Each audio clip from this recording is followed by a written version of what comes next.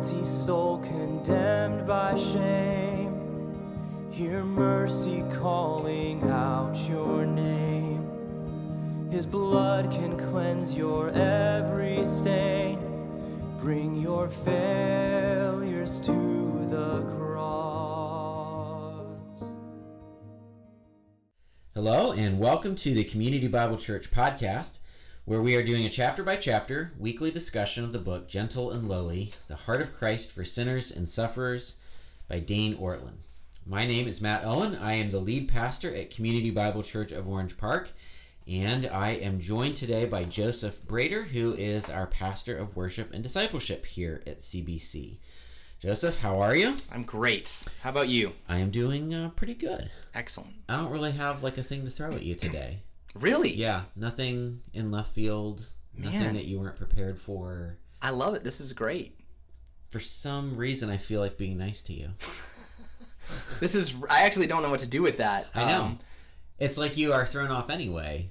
Exactly. By my kindness. Perhaps more. My kindness is throwing you off. Well, just roll with it. I was thinking maybe you would have something to throw me off with today, but guess that's not going to happen. You can save that for next week. We are on chapter 7, right? Yeah. And chapter 7 is everybody's favorite topic, God's wrath. What our sins evoke. And so we want to talk a little bit about God's wrath and about God's grace as we go through this chapter today. First question I want to ask is this: is it impossible to overstate the reality of divine wrath? Do you think that can be overstated or not be overstated? What do you think there? The simple answer is I think I agree with him. It's impossible to overstate, like at a theological, categorical level, impossible to overstate divine wrath. In the same way that it's impossible to overstate the love and mercy of God and the compassion of God. I think that's true. And I think he explains that in a really, really helpful way. However, I think there's a way to distort or get way out of balance about the wrath of God in such a way that it feels a little bit like overstating. Okay. So I think in a lot of maybe the kind of legalistic circles that some of us have grown up in, or legalistic experiences that we've had and backgrounds that we've had, all you get is wrath, and it feels like the wrath has yet to be fully satisfied, which isn't exactly overstating it, but it's wrong. Christians there's no more wrath for the Christian. Jesus has fully drained the cup of God's wrath. We heard that a few weeks ago when Adam Flint was with us preaching, and he made a comment in regards to suffering. He said, one thing I can tell you for absolute certain is that if you're suffering, God is not punishing you. He's discipling you. There's no more wrath to be had. So I don't think you can overstate the reality of divine wrath, but I think you can talk about it to Christians in such a way that it makes us feel like we still have to do something to get away from it. Yeah. Which is really dangerous, and frankly, it undercuts the heart of the gospel. Yeah, I see that. Would I be accurately summarizing what you're saying there if I said if it's impossible to overstate God's wrath in the sense that we find it very difficult to even comprehend the strength of God's wrath, but it can be overemphasized in proportion to other things? It becomes the controlling thing? Is that what you're saying? Or are you saying something different? Maybe incorrectly applied and understood. Okay. So that's probably really similar to overemphasized or misemphasized. Yeah. But if you're a Christian and you find yourself thinking and feeling like I'm still under the wrath of God, or the wrath of God is still going to hunt me down, we've done it wrong. Yeah. I think you're right about that. Why do you think, just changing gears a little bit, why do you think it is hard for us to really come to grips with God's wrath as as Christians today? Why do you think we find it hard to understand that? Yeah, I think there's probably a couple reasons. One, like, it's really an unpleasant thing to have to deal with. It's true and it's valid and it's vitally important and it flows out of the character of God, but it's not fun. And then, I mean, I'm just like, personally, I have to think about friends and relatives who have died apart from Christ and are experiencing like the everlasting wrath of God. So I think there's a very personal nature to some of it. It's really difficult to reckon with. And we don't like to deal with really unpleasant, uncomfortable things. Right. Almost no one does. Right. So I think that's one thing. But on the other hand, I don't think we see ourselves, he kind of talks about this, we don't really see ourselves as that bad. Yeah. Right? Yeah. So clearly, like, these people, unless you're Hitler or, Genghis Khan or somebody, Nero, you don't deserve that. Right. Surely. Right. So I think we have a misconception about ourselves and our sin. Yeah. That lightens it. Yeah. Yeah, we definitely have a warped sense of self and a misunderstanding of God's perfection. Yeah. Equally important in that. And people talk sometimes about the idea of God's wrath being more of an Old Testament emphasis. Sure. But it's pretty clear in the New Testament as well. I mean, even the verse that comes to mind for me is John 3:36, because John 3:16 is the verse everybody in the entire world knows. God loves the world, gives his only Son, which is absolutely true. But the very last verse of that chapter is, "Whoever believes in the Son has eternal life. Whoever does not obey the Son shall not see life, but the wrath of God remains on him." Which kind of highlights the idea that we're actually born under God's wrath. Yeah. It's not something that we acquire once we've done enough bad things, but right. it's there. And the only way to avoid that wrath is in Christ. Yeah. But this chapter isn't all about wrath. No. In some ways, it's not decentralizing or de-emphasizing wrath. So it's not I don't think the goal of this book is to lower a sense of God's wrath, to raise up a sense of God's grace. Right. But rather to raise up a sense of God's grace. Yeah. By emphasizing helpfully and correctly the wrath. Right. Yeah. So one of the things that he says, as he's talking about grace, is it's important that we not see grace as a kind of stockpiled treasure. Why is that important, that we not view grace like that? Yeah. If it's stockpiled, I can use it up. Okay. Or at least temporarily. At best, it has to kind of reload, right? Yeah. It's a zero-sum game. The pie gets smaller exactly. every bit that's taken. Exactly. Which is going to prevent me then from running to God for grace, because I'm going to think, if I use enough of it up, what if I don't have enough for something worse tomorrow? Like, I really got to save this for the really bad stuff. Yeah.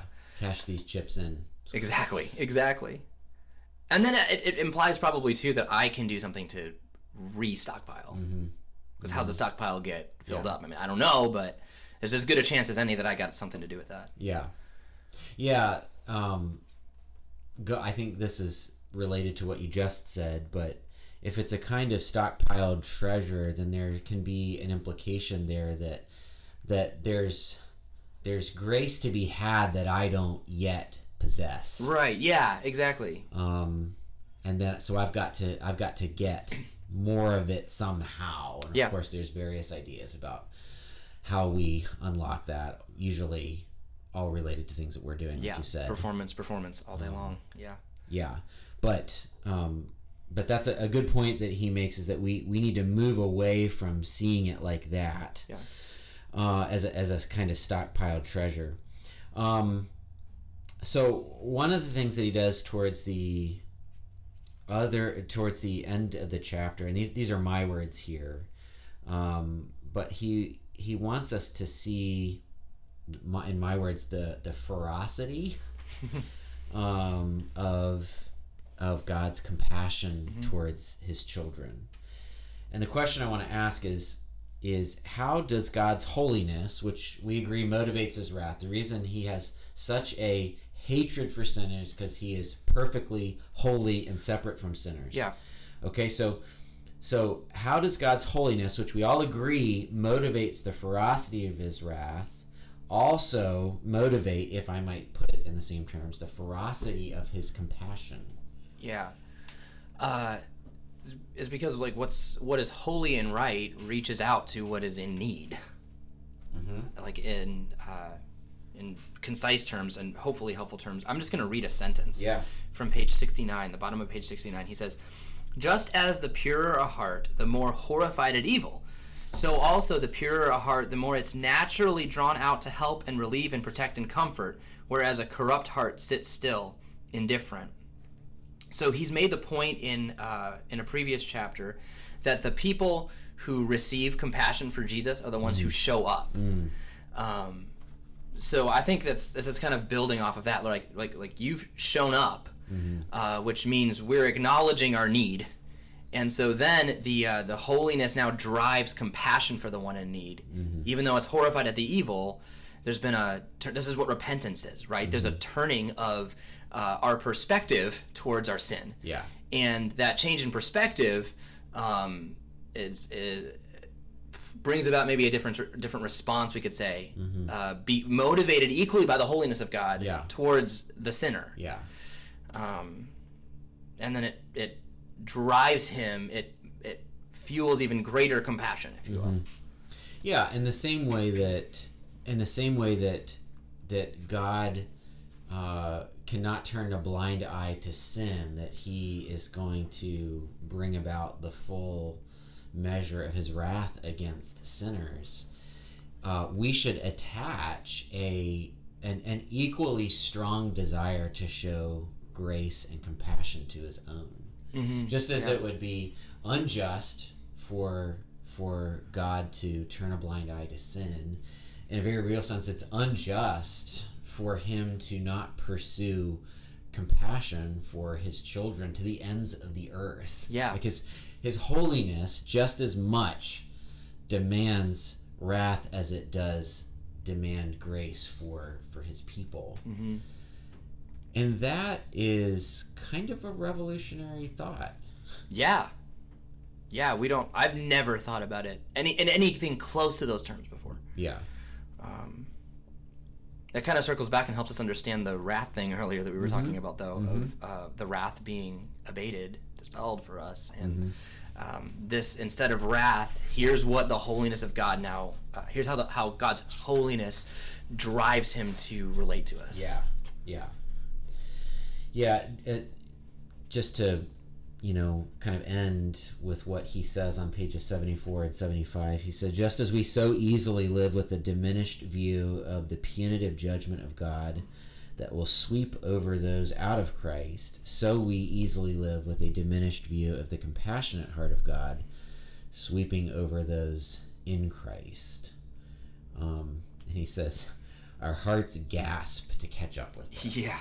Yeah. And that puts it really well. Yeah. Any other thoughts you have before we close off for today? I don't think so. Okay. No. Well, as we've said each week, we hope you're having conversations about this with other people. Hopefully you're having conversations about this around your dinner table with your family, or if you're looking for something to talk about after church on Sundays, you could ask the person behind you, are you reading Gentle and Lowly? And if they are, if they're not, okay, don't lay a guilt trip on them. It's okay. We said at the beginning, this is an if you want to kind of thing. But if somebody is, have some of the questions in your mind. Have a 5-minute discussion. You don't have to even follow we're giving conversation starters in the app and the email every week, but you can have your own conversation. Start your own conversations, yeah. You don't have to have our conversation. Have your own conversation, but have a conversation. Well, I'll finish with Matthew 11:28-30 as I do each week. Jesus says, "Come to me, all who labor and are heavy laden, and I will give you rest. Take my yoke upon you and learn from me, for I am gentle and lowly in heart, and you will find rest for your souls. For my yoke is easy, and my burden is light. Find your comfort.